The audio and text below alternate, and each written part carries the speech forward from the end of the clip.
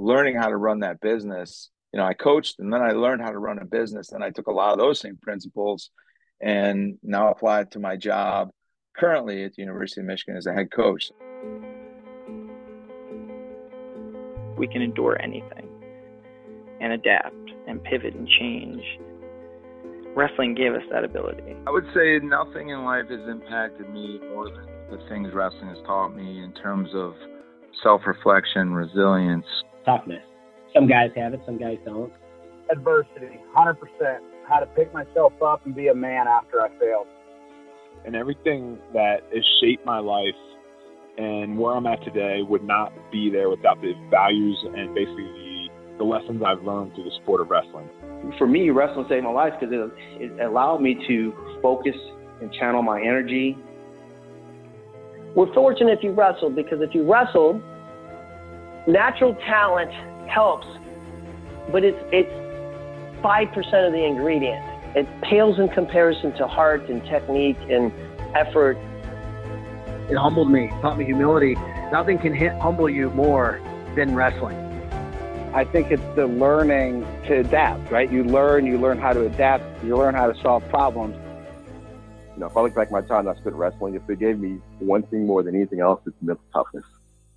Ladies and gentlemen, welcome back to the Wrestling Changed My Life podcast. This is your host, Ryan Warner. Our guest today is the great Sean Bormet, head coach at Michigan, where he led the Wolverines to a Big Ten title and an NCAA runner-up finish in 2022. Before coaching at Michigan, Coach Bormet founded and coached at the Overtime School Wrestling, one of the first academies in the country. As a wrestler, he was a two-time All-American at Michigan and was a state champion back in Illinois in the 80s. Love having Coach Bormet on the show and hope you enjoy it. Fan of the Week goes to our friend Joe Drennan from Knoxville, Tennessee, a graduate of the University of Tennessee. He currently works in SAS and is a listener of this podcast. Thank you so much, Joe. We appreciate it. And without further ado, folks, let's give it up for Sean Bormet. Sean Bormet, welcome back to the podcast. Hey, thanks, Ryan. Great to see you.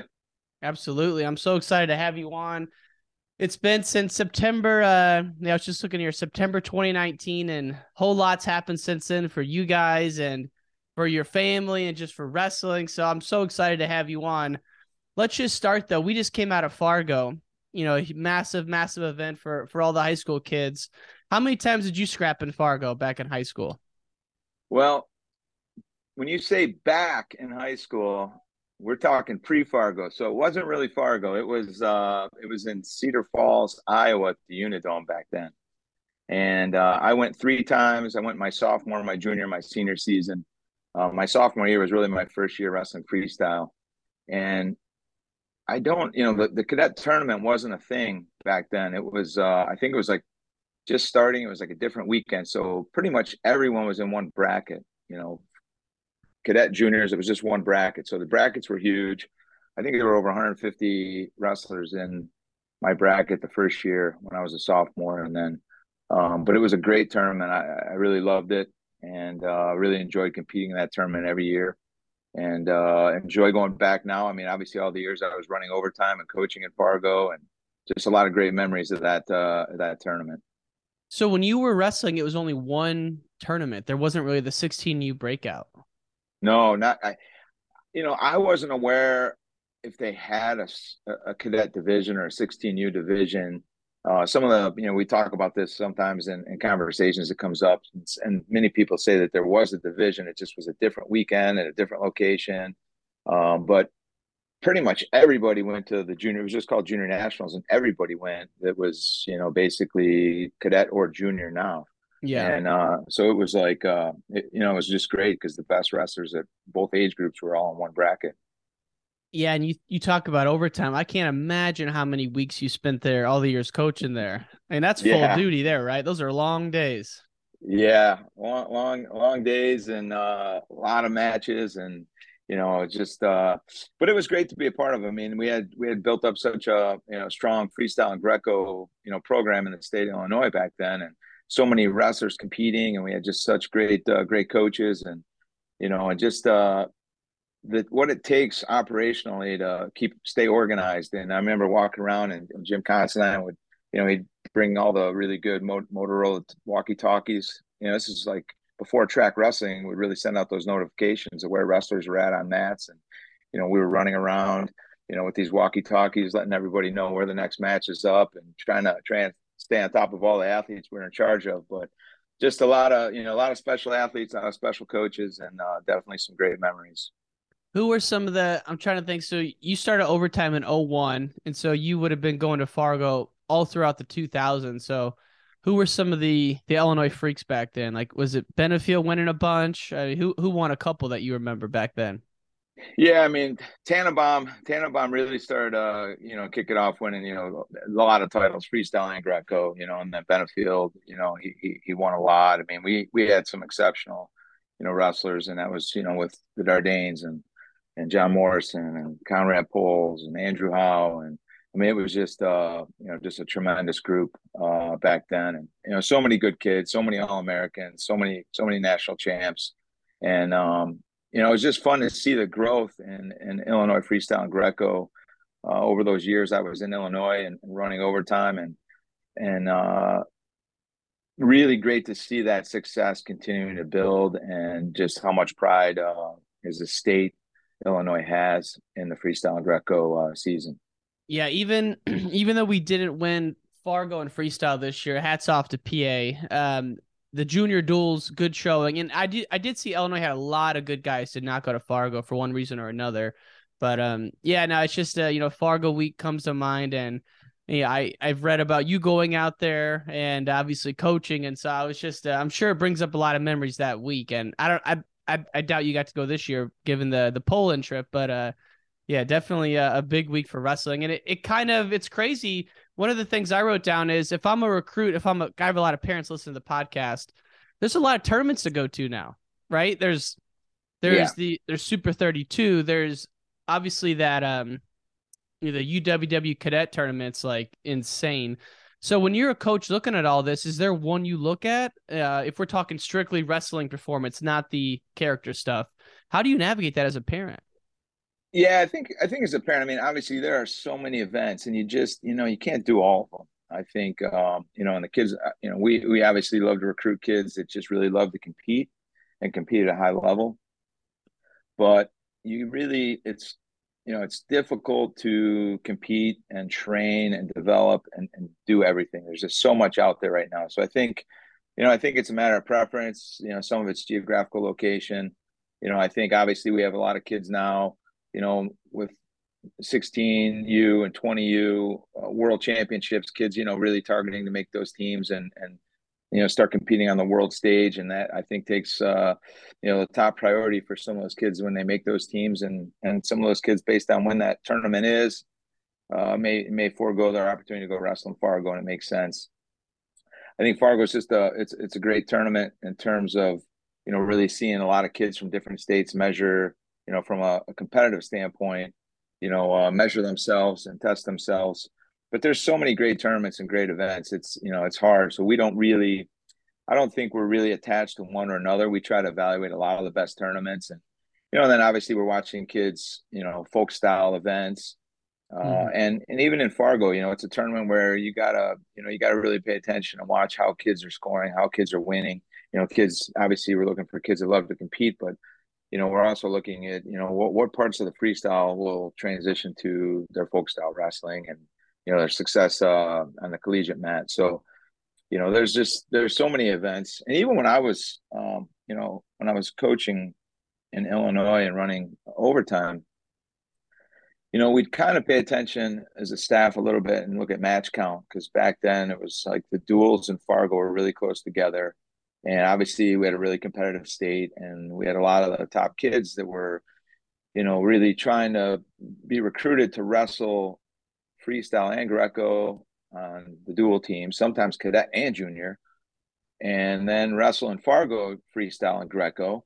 And when you start looking at that, if they do cadet duels and junior duels, freestyle and Greco, we're talking, easily 20 to 30 matches and possibly another 20 matches in Fargo. And, 50 matches in 3-4 weeks is a lot of matches, and a lot of those are high level, very tough matches. So, we would kind of pay attention to some of that match count, and I think the toughest kids can challenge themselves and get through those no problem in that one summer. But sometimes that effect starts to show up 4 or 5 years later, especially when they're at the college level. So, I think it's just good to be mindful, try to hit the most competitive events that you can, but just realize you can't do all of them. There's just so many events now.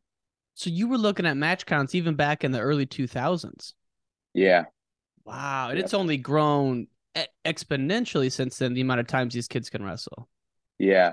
And big events, they're being, who's number one, Super 32. I mean, there's a lot of great marquee events. And, and I think these kids that are just tremendous competitors, they don't want to miss out on opportunities. They love to compete in everything. And that's a great, that's great. It's just, I think you got to pay attention to, make sure that you get, just a fair amount of recovery in there. So your body's staying healthy and growing optimally. And you're looking at the big picture as well, not just your, high school career that one year, but, plan out all 4 years and a collegiate career and, all the wrestling you want to do later also. So, I think you can definitely do a high volume and be strategic about how you do it, and just make sure that, in between you're planning enough time for development and working on new skills and building up your body and letting your body grow. Because sometimes, when you're looking at a whole calendar year and you're looking at all those marquee events, and if you're trying to stay at the same weight while you're also growing, it can be a little bit of a challenge. So there's a lot to look at and a lot to balance, especially when you're talking about the top performers. Yeah, that growth spurt thing is big. I mean, the one year I went to Fargo, I did 103, then I went down to 98 for that summer. But that summer I had a growth spurt, and like 4th of July, I was weighing like 116. I just went home to my mom and started crying. I'm like, I'm never gonna make it, and I made it. But it's like that happens all the time, and like you think about those kids at the UWW cadet tournament in Vegas. Yeah. That world isn't until what, like July, August? Like to hold that weight. And that tournament's so tough that those kids do have to cut quite a bit. And it's like that tournament might, it's not bigger than Fargo, but man, they're doing it in like 2 days. I feel like Fargo is like over a week. So that tournament is just exploded. Yeah. Yeah. No, it's great. And you do have to look at that. If you have to cut a ton of weight to get down to that qualifying tournament in end of April, and then you hit a growth spurt again in May, June, July, getting down to that weight in early August is going to be a significant challenge. So there's a lot you have to kind of monitor and manage. But, at the end of the day, obviously all of us college coaches love kids that just love to compete and test themselves and don't shy away from competition. But, it's definitely clear that, with so many marquee events we have nowadays, you just can't do them all, and you got to pick the ones that are most important to you that year. What's so unique is that, if we're the number 1 or 2 country in the world, Russia is definitely number 1, whether they're competing or not. They do the exact opposite approach. Like, it would be so rare for an elite 16-year-old in Russia to have 50 matches in 3 weeks. Like, that would be unheard of, don't you think? Yeah, for sure.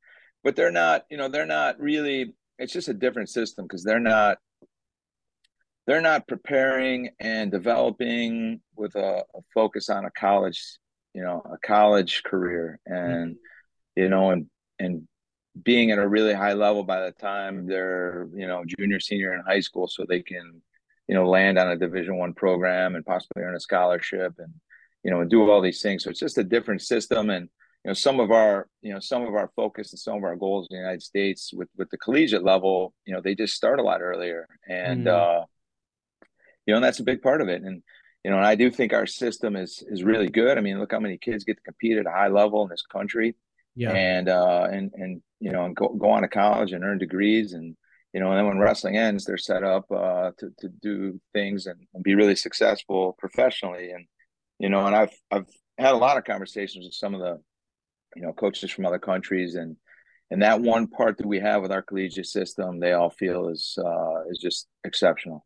They love it. They all look at it, and yeah, I mean, because I think they see the benefit of all of it, not just the wrestling. What it does for them, how it puts them on an academic track, and how it puts them in position to have great careers after wrestling, and that's one piece that that the top wrestlers in some of those foreign countries, they make some money through their wrestling, but that's a small percentage when you look at the total number of wrestlers competing in those countries. So I think there's just, our collegiate system here in the United States adds so much value to the sport and for what it does for kids, on and off the mat and later in life. Well, like, better than anyone, and you see guys every year that are coming through. It doesn't take long until you're in your mid-20s and you're settling into your business career or whatever it is, and you're like, man, that Michigan degree's coming in handy, or that Michigan alumni network's coming in handy. It's like that all starts to pay off very soon. And because, these kids, they don't think past 23, I'm sure. At least I didn't. And no, it doesn't take long, though, for that to come into play. And, what's interesting for you, Coach, is your daughter is actually an elite college athlete herself, right? What grade is she in? How is she doing in college? She's doing great. So she just finished her freshman year. She plays field hockey here at Michigan. Just finished her freshman season. She redshirted.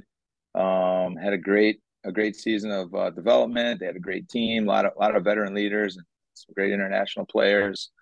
They won a Big Ten championship. So it's a lot of valuable experience. She really loved it and loves being at school here. Loves having the balance of being at Michigan, but also being close by with family and having a good support system here. And she's getting ready for year 2.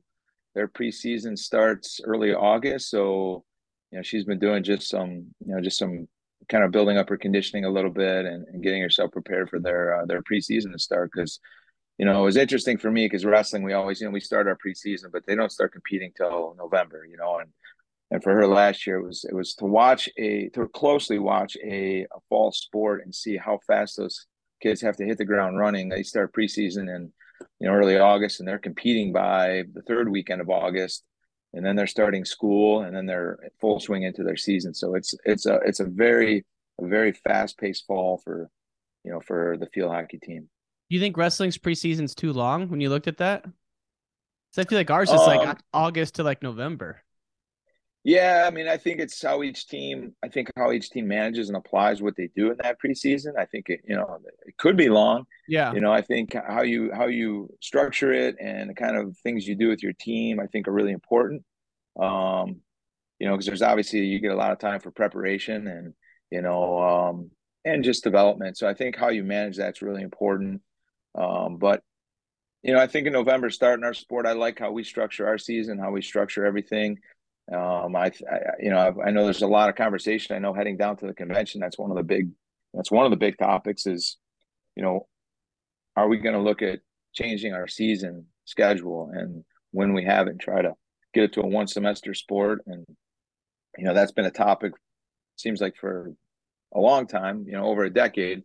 There was a lot of conversation and movement up until we kind of hit the COVID pause. And then, I think now we're at a point that needs to be resumed and reevaluated because there's a timing to getting something like that switched around because there's already so many NCAA tournaments already built out. And before that next series gets built out, there's got to be a decision that we're going to, either make a change or we're not. Do you think it's because like the dual meets don't consistently have all the starters and so we want that or what's the kind of end goal of changing this semester? Because I don't know any other sport that has a 1 semester sport, right? Yeah, like there's a lot of sports like field hockey, sports like that's a 1 semester sport. They're finished and they said 1 semester. They start in August, they finish in November, and that's it. That's it. Yeah. And there's several sports like that. I think with wrestling, I think that the concept really is to shorten the season, make it more meaningful, and then also part of that strategy is also to see if it can be maneuvered in a favorable way around Final Four basketball. Yeah. So that we're not, competing for as much media at that same time. Mm-hmm. So that's, I think, another, big part of that equation is if we can successfully do that. And then we're also then, on the other side, we're working around, the positioning of the U.S., nationals, U.S. World Team trials, U.S. Olympic trials, because that stuff happens a lot of times in April, early May, and the timing of how that would fall right after the college season if we move it. I think just having a unified season with, an opportunity for enough tournaments, but then also a significant chunk for your dual meet season. And, so there are a lot of variables. It's not an easy formula, but it's definitely good to have a lot of, we're having some good conversation about it. I think people are split on whether it would be a good thing or not. Yeah, and I guess what I meant when I said there's no single sport, I guess what I meant was winter sports. Like, I don't know. It's interesting because, like, there's the fall, the winter, the spring, right? So where would that put us? Would we go? I don't think we would go fall. So I'm guessing spring, January, Feb, and do conference in March, the nationals in April. And then, you're talking US Open, you're talking World Team Trials, all that stuff. But yeah, it's exciting. I think I think in general, there's a lot going right with college wrestling.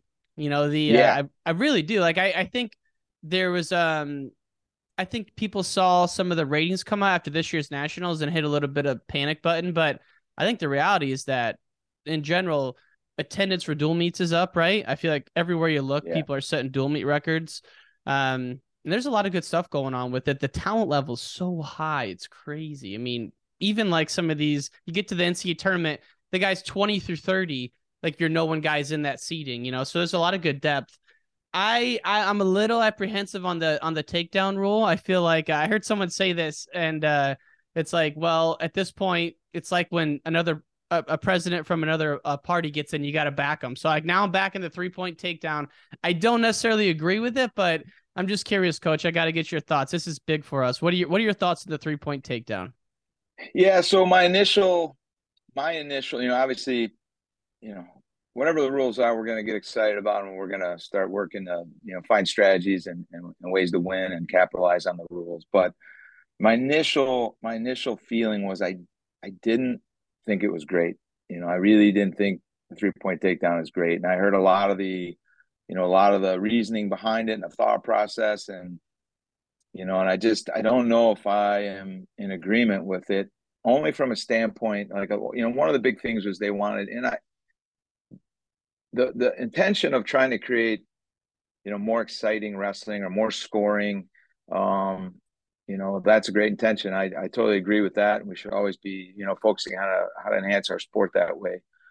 I just don't know if the 3-point takedown necessarily is going to do that because, there's a lot of ways that 3-point takedown can be managed, from a standpoint of, one,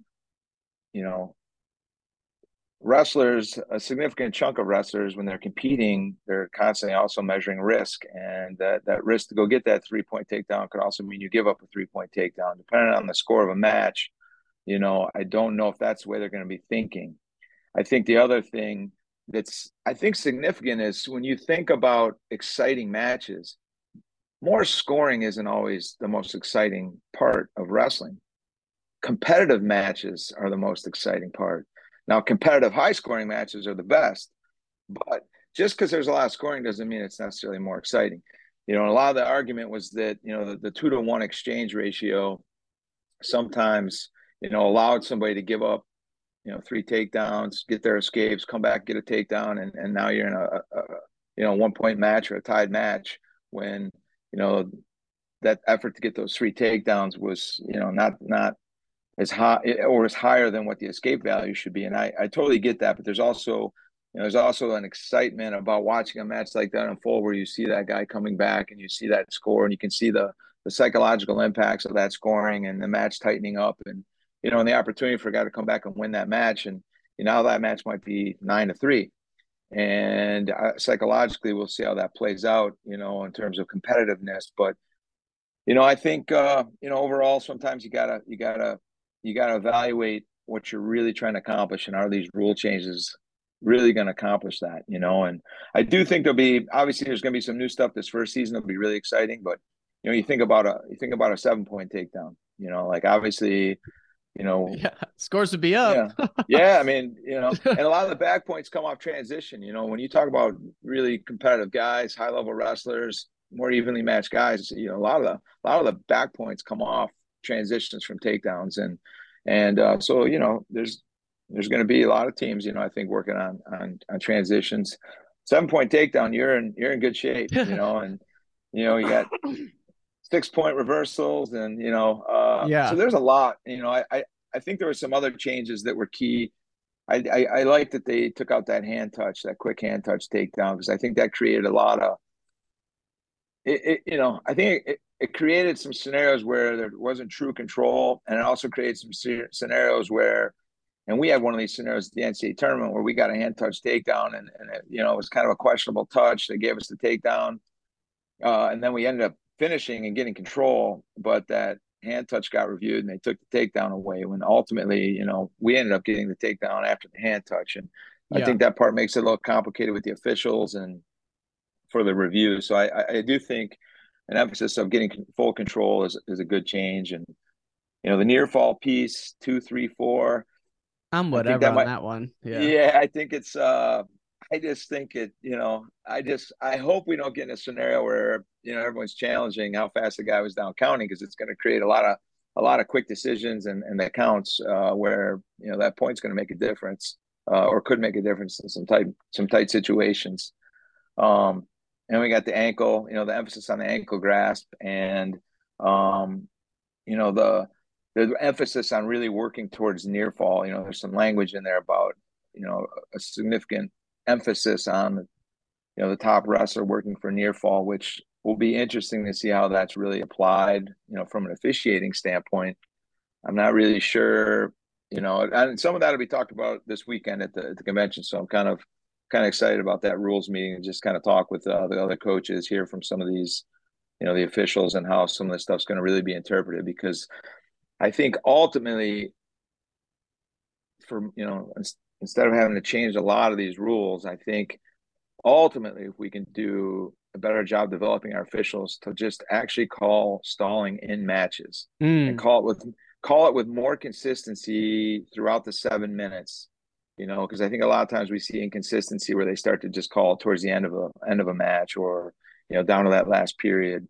More consistent application of just true stalling in matches would take care of a lot of these things. And it's funny because I talk with some of the officials, and obviously we got some great officials that also are really invested in seeing the sport of wrestling continue to excel and continue to improve. And I have conversations with them about some of these things, like like in these matches, like why aren't there more stalling? Why aren't you just calling true stalling? It doesn't have to be just out of bounds, or when they're grabbing the ankle for 5 seconds. Like, we can still just call stalling at any point during a match in the middle of the circle. And, and their answer sometimes is, we don't want to get involved in the match.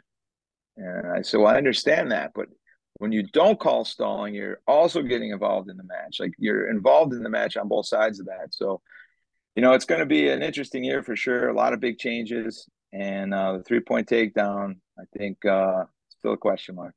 It's cosmetic. It's not like I get down to this. It's like there's a difference between more scoring sequences versus a bigger end score, right? We all want to see more attempts, more takedowns. I think this may actually de-incentivize action because you're sitting on a bigger lead now. So I don't know. We'll see.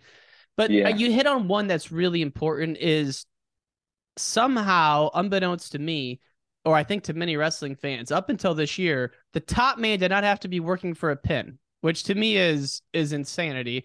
I can't believe that was the rule, but it was the rule, right? So that's why we saw, I think in general, most fans would just say the boring part of college wrestling is riding with no turn. Can we get less of that and more on the feet action? That's just the general vibe, right? Everyone hates watching a 2-minute ride out. At least I do. So the new rule on, now you have to work for a pin. Hopefully that just encourages the refs to call more top stalling. We can be done with that. Do you think, though, we should have added a push-out point, or is that getting too freestyle? I personally, I think there's some valid points about the push-out point. I personally don't think it would be great for college wrestling. As much as I love freestyle, I don't think it would be great for college wrestling. I think there's still a lot of exciting action on the edge of the mat. I think, there's a huge incentive for us to work and finish takedowns and get scores in college wrestling. And some of that starts to go away with the push out. What would the grounding look like?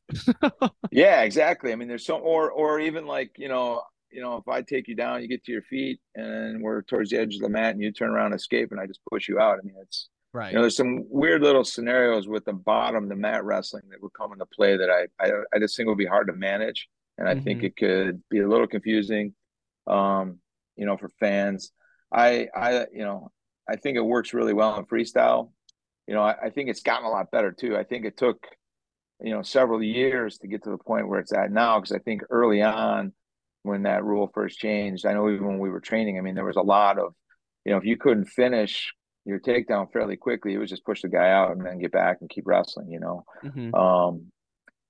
I don't necessarily think that would be great for folks now.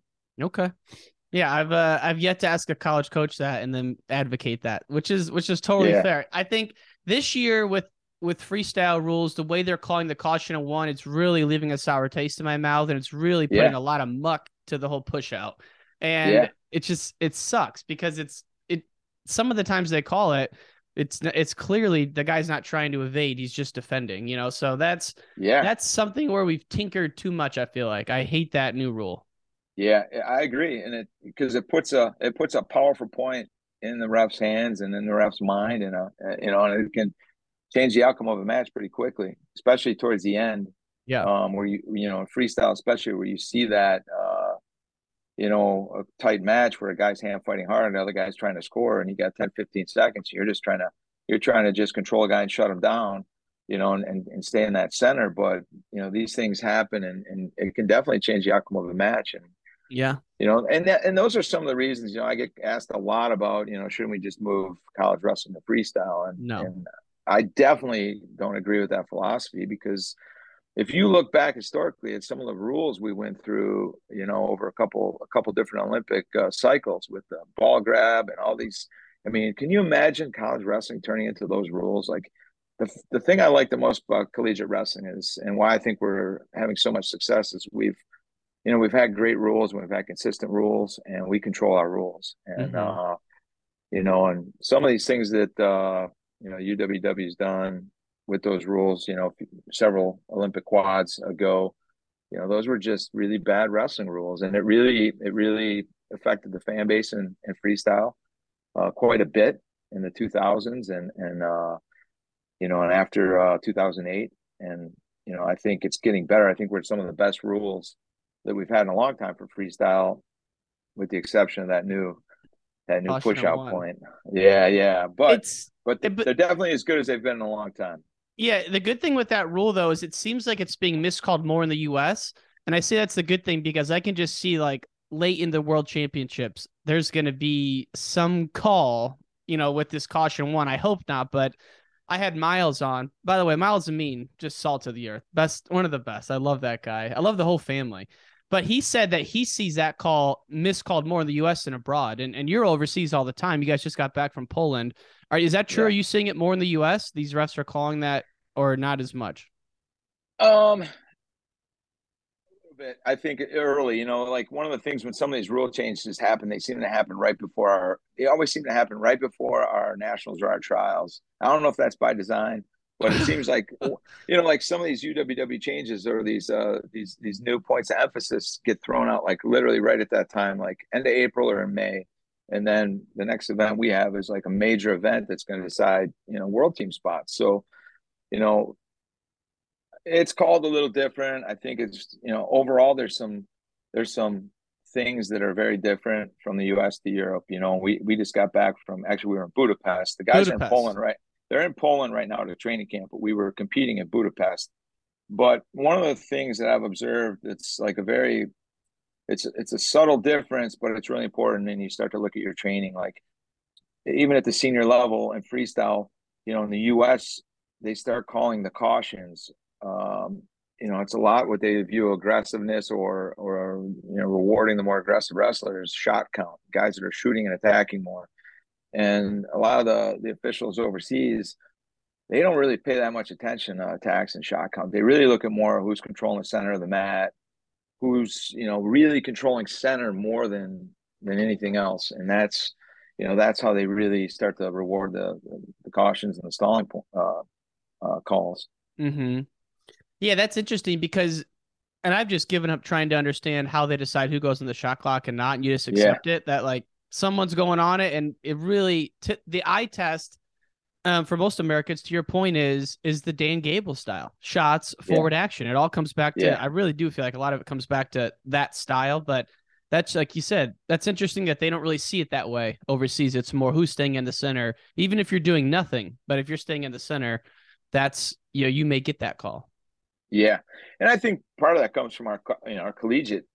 So many of our officials coming up and watching so much of the collegiate style, which is definitely rewarded more, should be rewarded more on attack rate and forward wrestling with a lot of action. So I think that bleeds into some of the thought process, in the freestyle officiating. Yeah. Well, there's, outside of the freestyle season, you got so much going on. You just landed an incredible recruiting class. I want to talk a little bit about Shane Griffin, because I heard you first saw him as a sophomore in high school, and then here he comes, as a grad transfer. Talk about that process of first seeing him as a sophomore out in Jersey. Yeah. So I was at, I think it was their sectional out in, it was in Bergen County. I can't remember what school it was at, but it was, sectional tournament. And I was there to watch some older wrestlers and that were wrestling at Bergen. And, and I was in the tournament. I watched the semis and the finals, and, and I had a chance to see Shane. I didn't know who he really was at that point, but I watched him wrestle some really great matches. And, when I talked to Coach Bell after that match, it was one of the comments I made. It was just like, I asked him about who he was, tell me a little bit more about him. I just said I just see some really special things about him, in the way not just only in the way he wrestled, but at that age and some of the, because he was, it wasn't like traditionally like really small. He was, I think back then like 140, somewhere around there, but he was wrestling some of the older kids, but his composure is what really stood out to me. Just his composure through the different, positions and scrambles, and his composure throughout the match was probably what stood out the most to me. And then just some of the exceptional things he was doing on top and on the mat, and the way he was competing. So that was my first interaction and conversation with Coach Bell about him. Yeah. And then he, obviously ended up making kind of an earlier decision. One thing I couldn't tell is what weight he was going to end up at, at that time, because it was hard to tell. I knew his father was a bigger guy, tall, and I wasn't sure how much Shane was going to grow. And, and he made an early decision, commitment to go to Stanford. So, then obviously watched him, while he was in college, and obviously when all that change happened with Stanford and their program, and when Shane went into the transfer portal, we were recruiting him then pretty hard. And, I think we got to a point where he was in some real serious consideration about coming to Michigan then, and then Stanford reinstated the program. And, and Shane's, he's just a great human and got a lot of great qualities to him. And, one of those is loyalty. And I think he felt like Stanford meant a lot to him, and he did a lot for Stanford, and he was, sort of at that point, the face of the program. And, and he made a decision to stay and continue to wrestle, which I thought was the right decision, for him at that time, and definitely the right decision for Stanford wrestling and, wrestling in general. I thought, that's one of the things I always liked about Shane, and made me like him even more. But the third time we had to get him, third time came around, we had to get him. I love it. That's what I told him. I love it. I said, Shane, come on, man. Third time is a charm. Let's go. Man, I don't know how many flights you've been out to Palo Alto at this point, but it's probably been a few.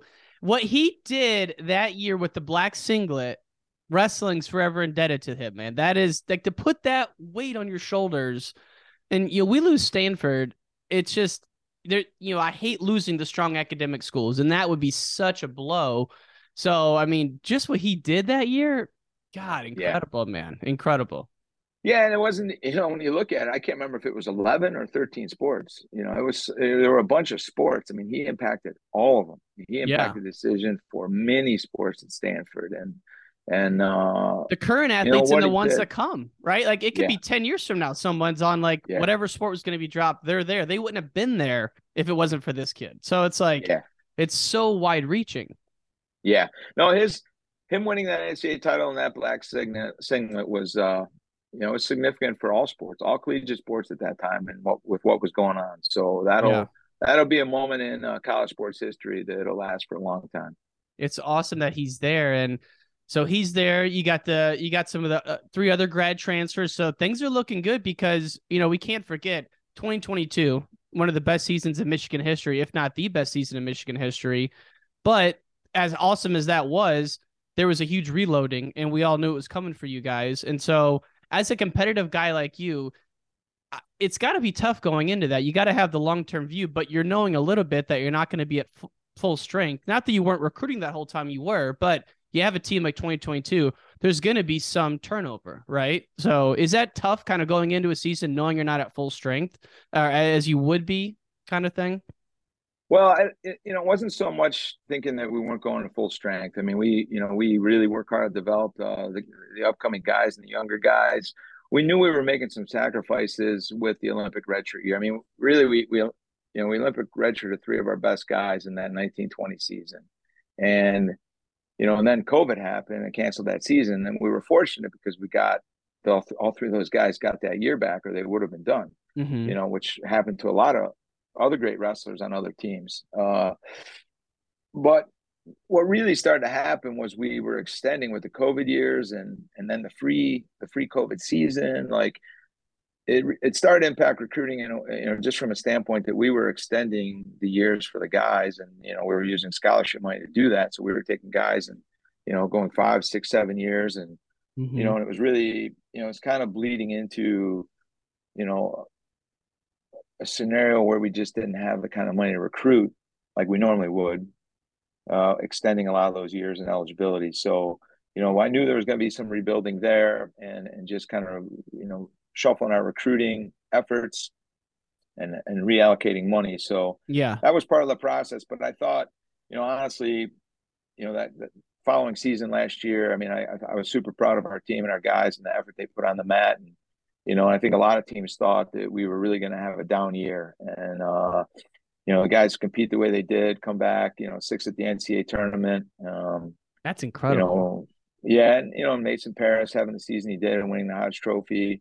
It was just, I thought it was a great year, great finish. Obviously, we're not satisfied with 6. The goal is always to be right in that hunt, to win the NCAAs and, be a trophy team every year. We were super close. It really came down to, we had 2 challenges that, really swayed some points between 6th and, and 4th and possibly 3rd. Really?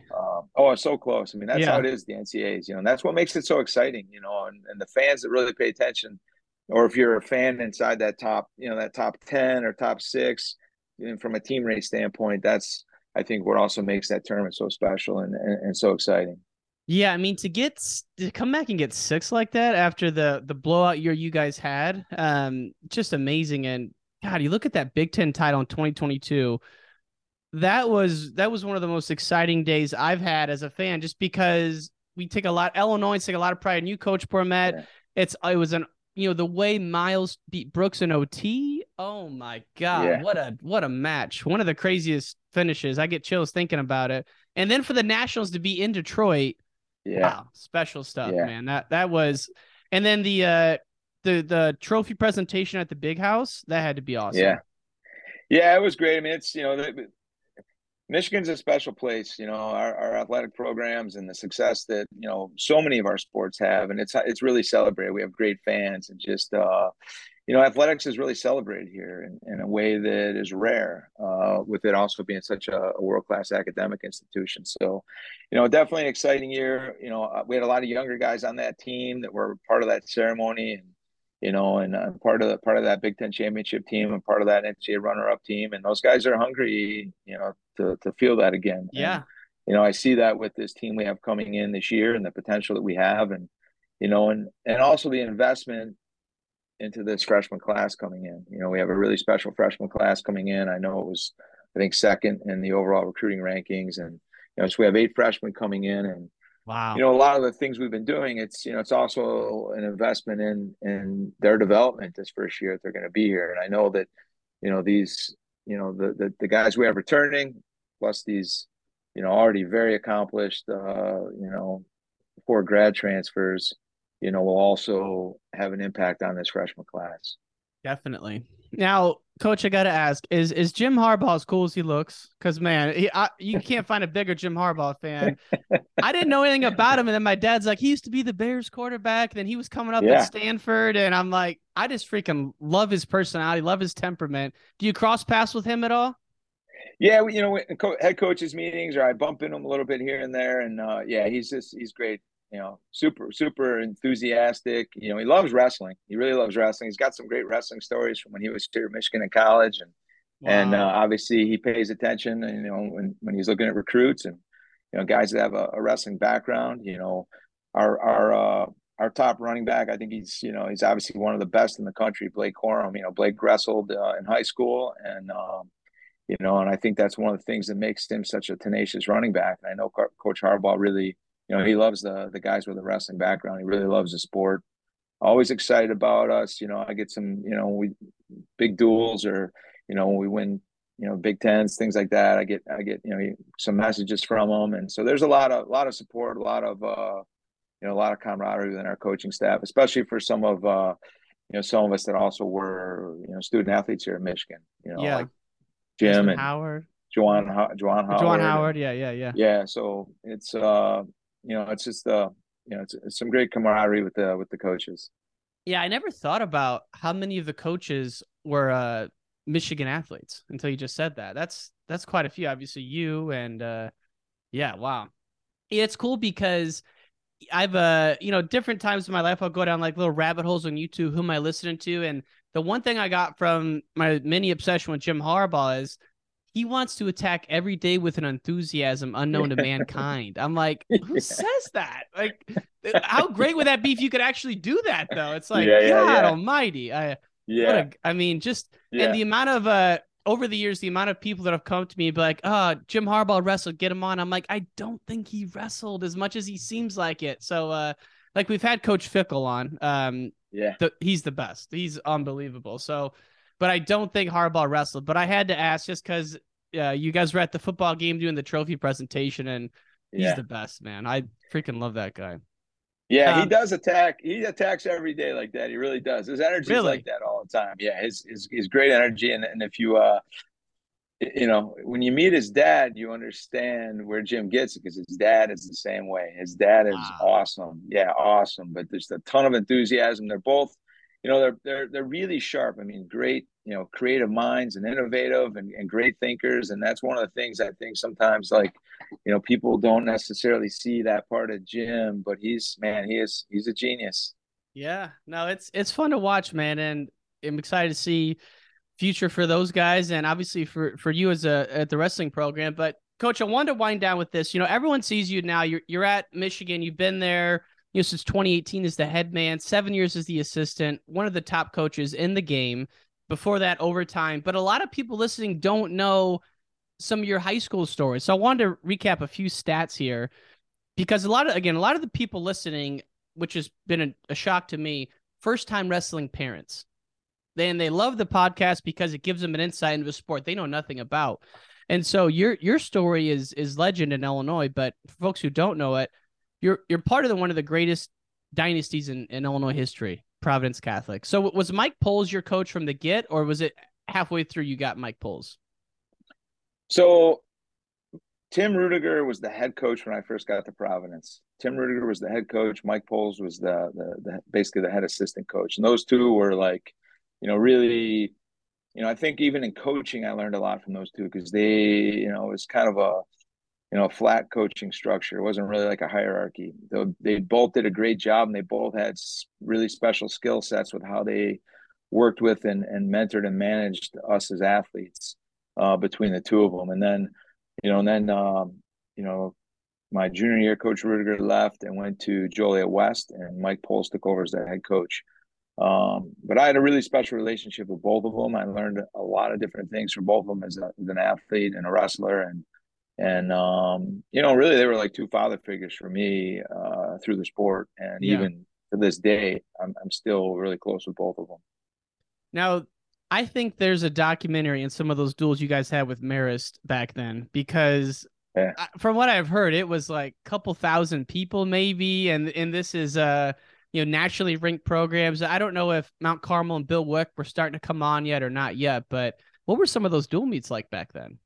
Yeah, super intense. We had the one year I was my junior year against Marist at home, and it was a packed gym. There's actually really a great black and white photo. It was standing room only. There were people, standing up. We had in our wrestling room was on the second floor, and there was an opening into the big gym where you could take the mats. There was like a hoist system that you could hoist the mats up and down for dual meets, or you know, and it was open and it had like a gate in front of it. But that was open. There was like 15 people standing in that, just trying to look down into the gym.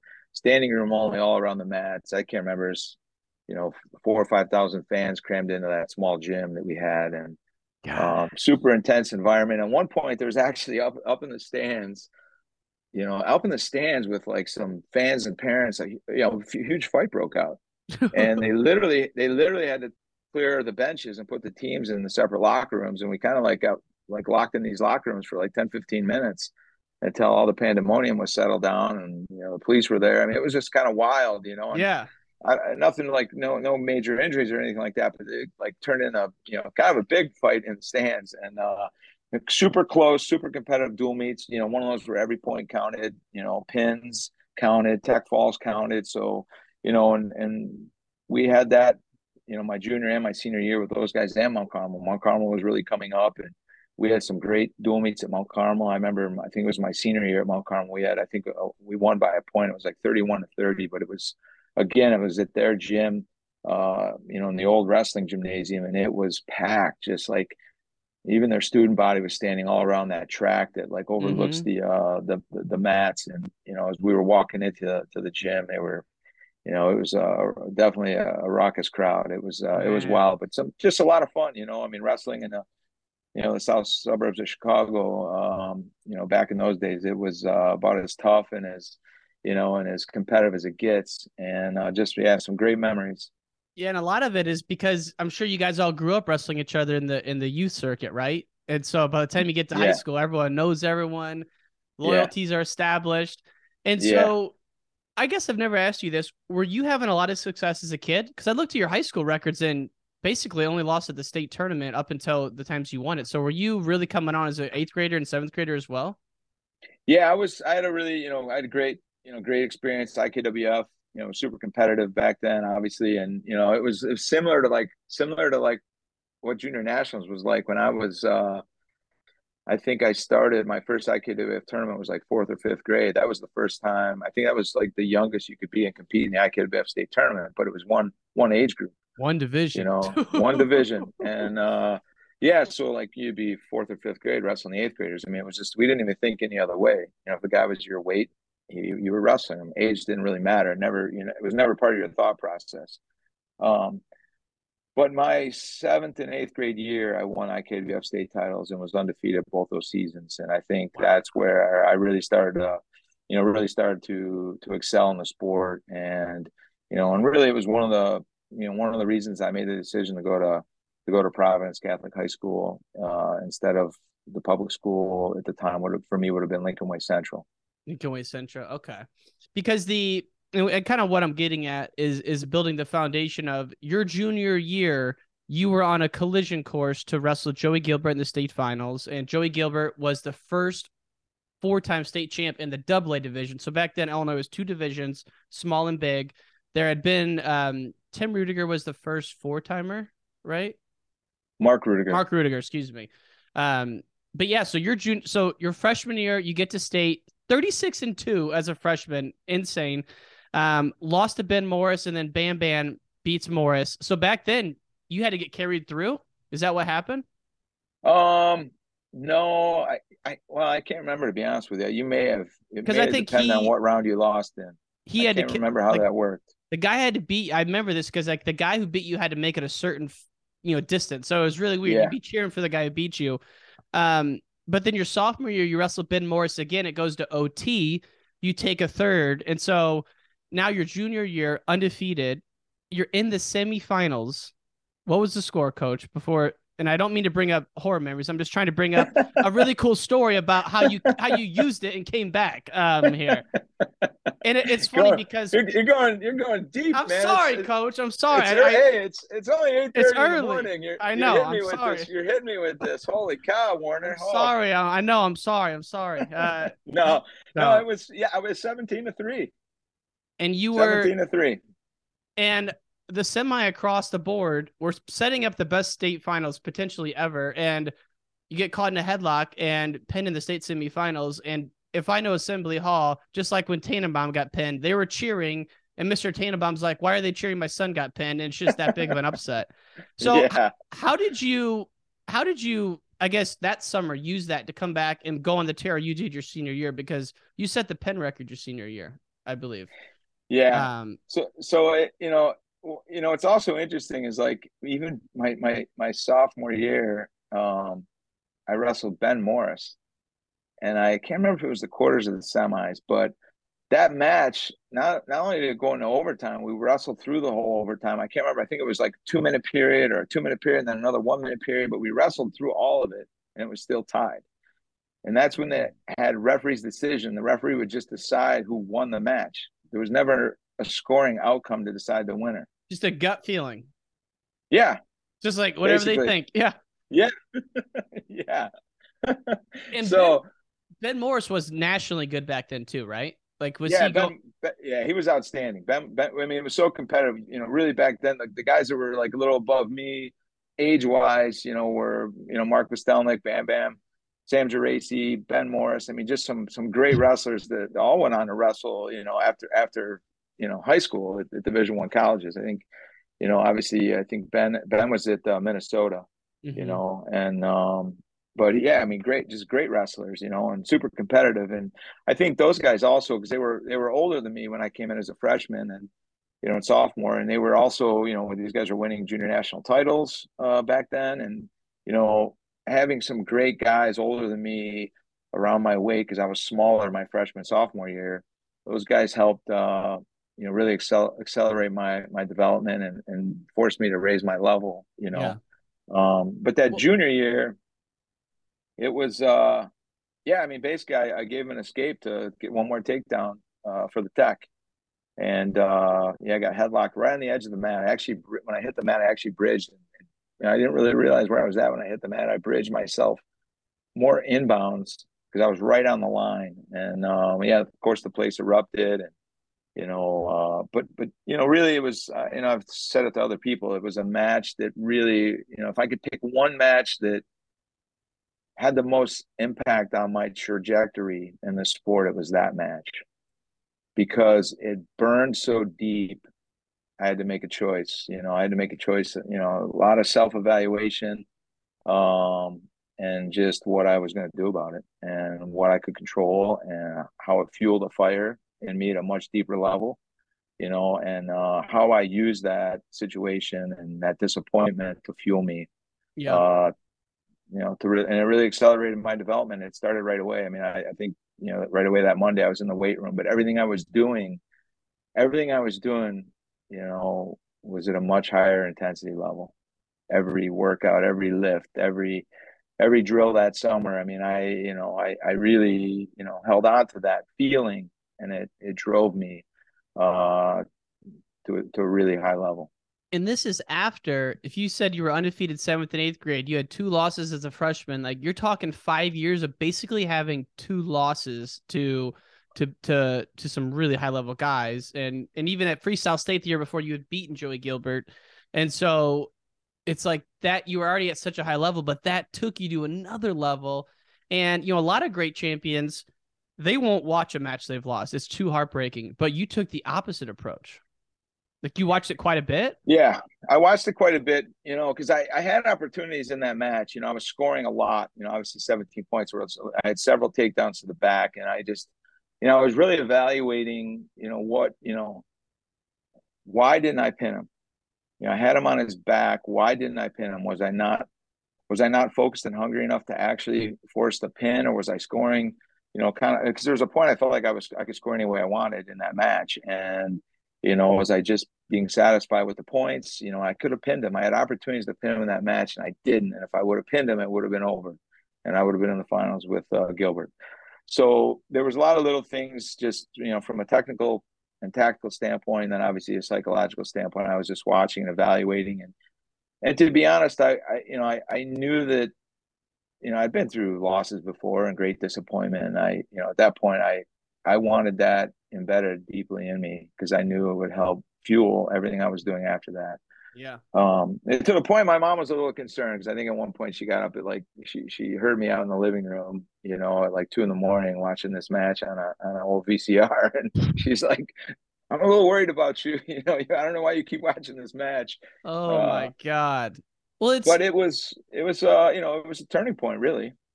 Well, look at this, like now in this generation, when I feel like the expectations are so unreasonable for kids. Like a one-time state champ now, it's like, man, that's nothing, but it's like, that's ridiculous to think that way because that's how tough some brackets can be. And, then you get to Michigan, you go on to be a 2-time All-American NCAA finalist. So it's like, I just like the story because it's like, so many people are short-sighted now. And like, you gotta take a step back and look at like, hey, any one thing can be a learning moment like that. Right. And you talk about someone like you who could have been at a higher level at that time in the state of Illinois, and to have that and come back like that. I just think it's a great story of like, it's such a cliche, but the most pain is where you grow the most. Right. And it seems like that was definitely the case here. Yeah. What you do, I mean, I think in all experiences in life, you gotta be able to evaluate, and then you gotta find a way to take that experience and improve and use that as fuel to drive you and as you're moving forward. And yeah, because there's a lot of things outside of wrestling. I mean, that's why everyone talks about wrestling being such a great metaphor for life. And it's true. I mean, it's you face a lot of different adversities at different points in your life, and wrestling's a great tool for teaching you how to work through those moments and come out on the other side, be even better. And the last thing I wanted to ask you about is, and this may be totally off subject, but I saw on Instagram you were doing like a guest lecture for a class. Yeah. What class was that? Yeah, it's a class like leadership through coaching, and it's the professor for that course runs a couple different classes on sports history, specifically at Michigan, coaching, leadership. I think he's doing a course this fall on NIL. But I've gotten to know him over the years, and he asked if I would come in. He's had some different coaches there. He tries to get a series of different coaches and to talk about, just leadership and how that, the coaching side of leadership is also applied and so applicable to business. And, yeah, it was really fun. It was, there was some a lot of regular students in the class, and then some student athletes in that class. And, and it was actually, for me to be a student athlete here and then have an opportunity to go in and present a lecture, to a class was a ton of fun for me. And it was great, a great experience. And you're an actual entrepreneur. Like, you haven't just gone from athlete to college coach for 25 years, over time. It seems like a no-brainer now, but one of the first of its kind, if not the first, outside of what you saw with Ernie Monaco and the Edge. So like, you literally ran a business for better part of 10-15 years, so that part of it too.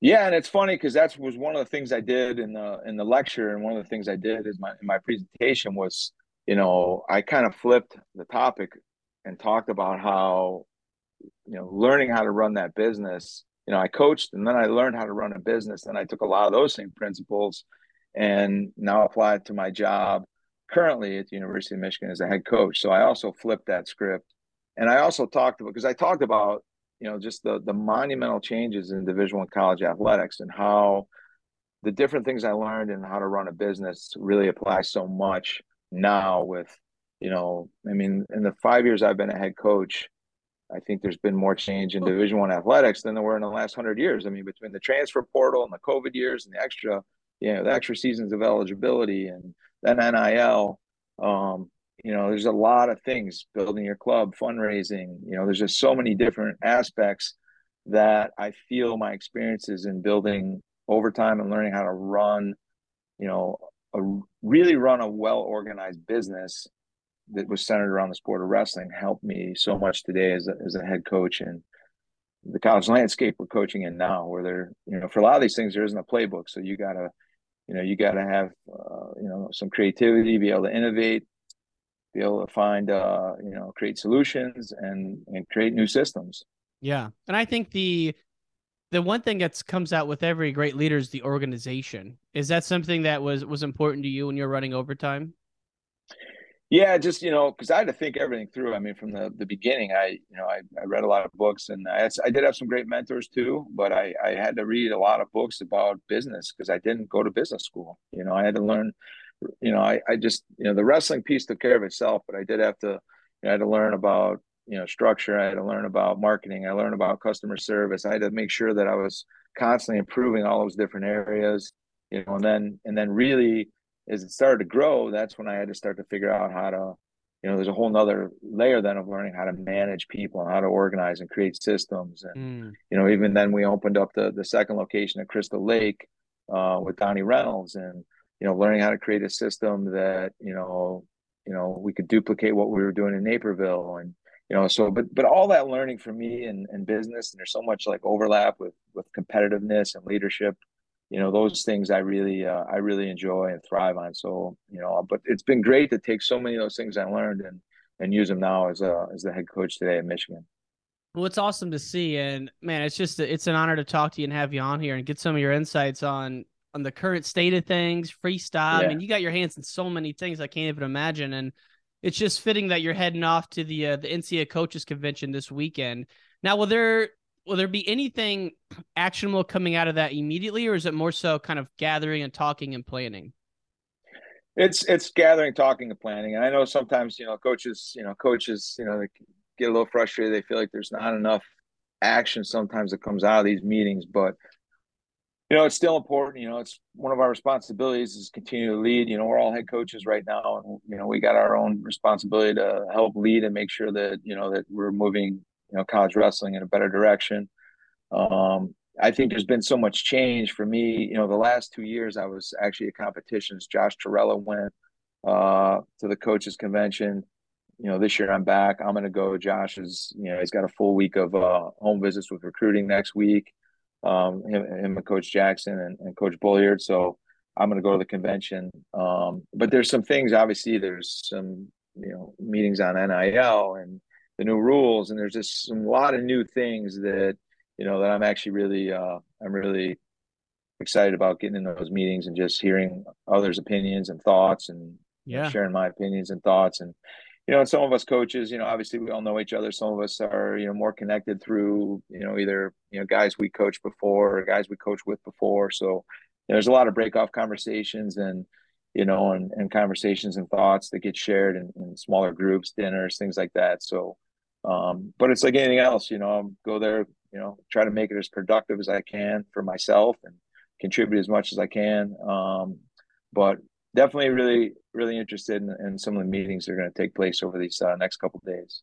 Yeah, it's going to be awesome. And, I'm thinking myself, like I'm in sales coach. So I'm thinking if this were a tech conference, I'd be there pounding the hallway. So I got to make a trip to this because like all my potential guests are in one spot for a couple days. I should be hustling those hallways.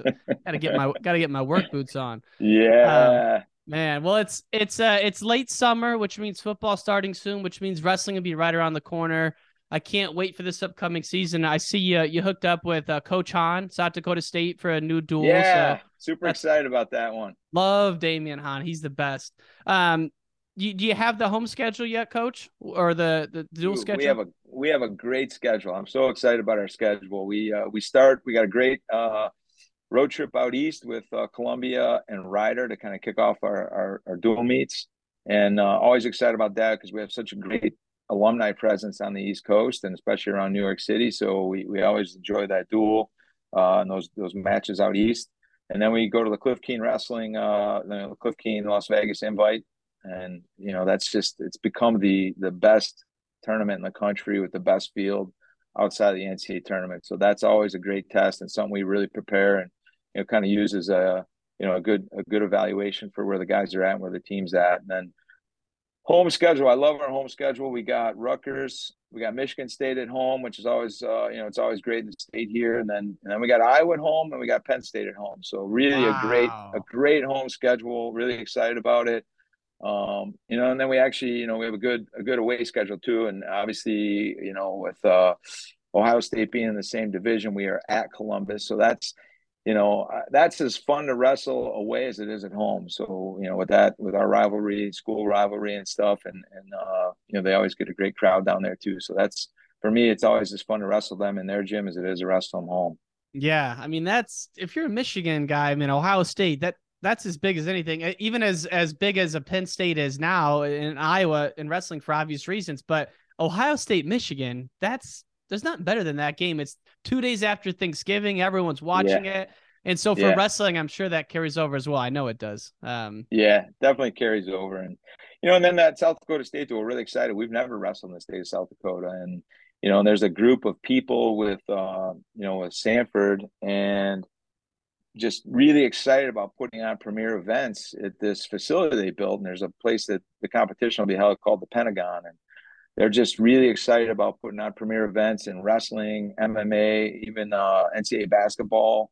And spent some time in different conversations with that group these last couple months, and just seemed like just an outstanding group of people to work with. And obviously Damien's doing a great job at South Dakota State. Definitely an exciting dual meet and a way to kick off the 2024 year for our team. So when you say Sanford, you're talking Sanford Health, that group? Yeah. Yes. I had oh my God, this is killing me. I'm not even gonna give too much away because I'll be embarrassed. I can't think of the guy's name, but MMA fighter in Florida. Sanford has like a massive presence of MMA down in Florida. Massive. Yes. Yeah. And I think he's one of the guys in the group is an agent. He works with a lot of the guys from that region up north and a lot of Minnesota guys. And, and so they've been pulling in and doing some great MMA events at this facility too. And, it's a great group. They have great energy, great intentions, and they're also investing in these events, which, wrestling is so important, and we continue to grow and create opportunity in our sport, and so it's great to see some people really investing in these kind of events and the teams. I like how you do it too, where you build up to Cliff Keen, then you take a little bit of a break. I mean, not like actual break, you guys are practicing, but you really taper off and then kind of rebuild it like that. You've been doing that a while? Yeah, we've been doing that for a while. I think we found a really good balance and formula for, our peaking throughout the season and some periods where we can, not that we stop training, but we deload a little bit, let these guys physically and mentally, kind of get deloaded a little bit so they can build back up. And, and obviously everyone's trying to find the formula to peak and be at your absolute best in March. And, and that's all part of the strategy and part of the process. Definitely. Well, Coach, wish you nothing but the best. Can't wait to watch you this upcoming season, and enjoy your trip to Florida, man. And again, thanks for coming on. It's been a lot of fun. Hey, Ryan, since 2019, it has been so fun to watch everything you've been doing and your hard work and success. You are one of the best. Thanks for covering our sport and helping us make it so great. Thank you, man. I really appreciate that, Coach. Really appreciate it. Yeah, we'll see you soon this year, man. I got to get out to one of those duels. It's a shame I haven't been. So I'm going to pick either Iowa or Penn State, and we're going to make it happen. We'll make it happen. It'll be great. Awesome, man. Thanks so much, Coach. Take care. Thanks for listening to the Wrestling Changed My Life podcast. To support the show, please leave a review and subscribe to the podcast. You can also support the show at our online store at store.wrestlingchangemylife.com. We have t-shirts, hoodies, and stickers. That's store.wrestlingchangemylife.com. We'll see you next time on a new episode of Wrestling Changed My Life.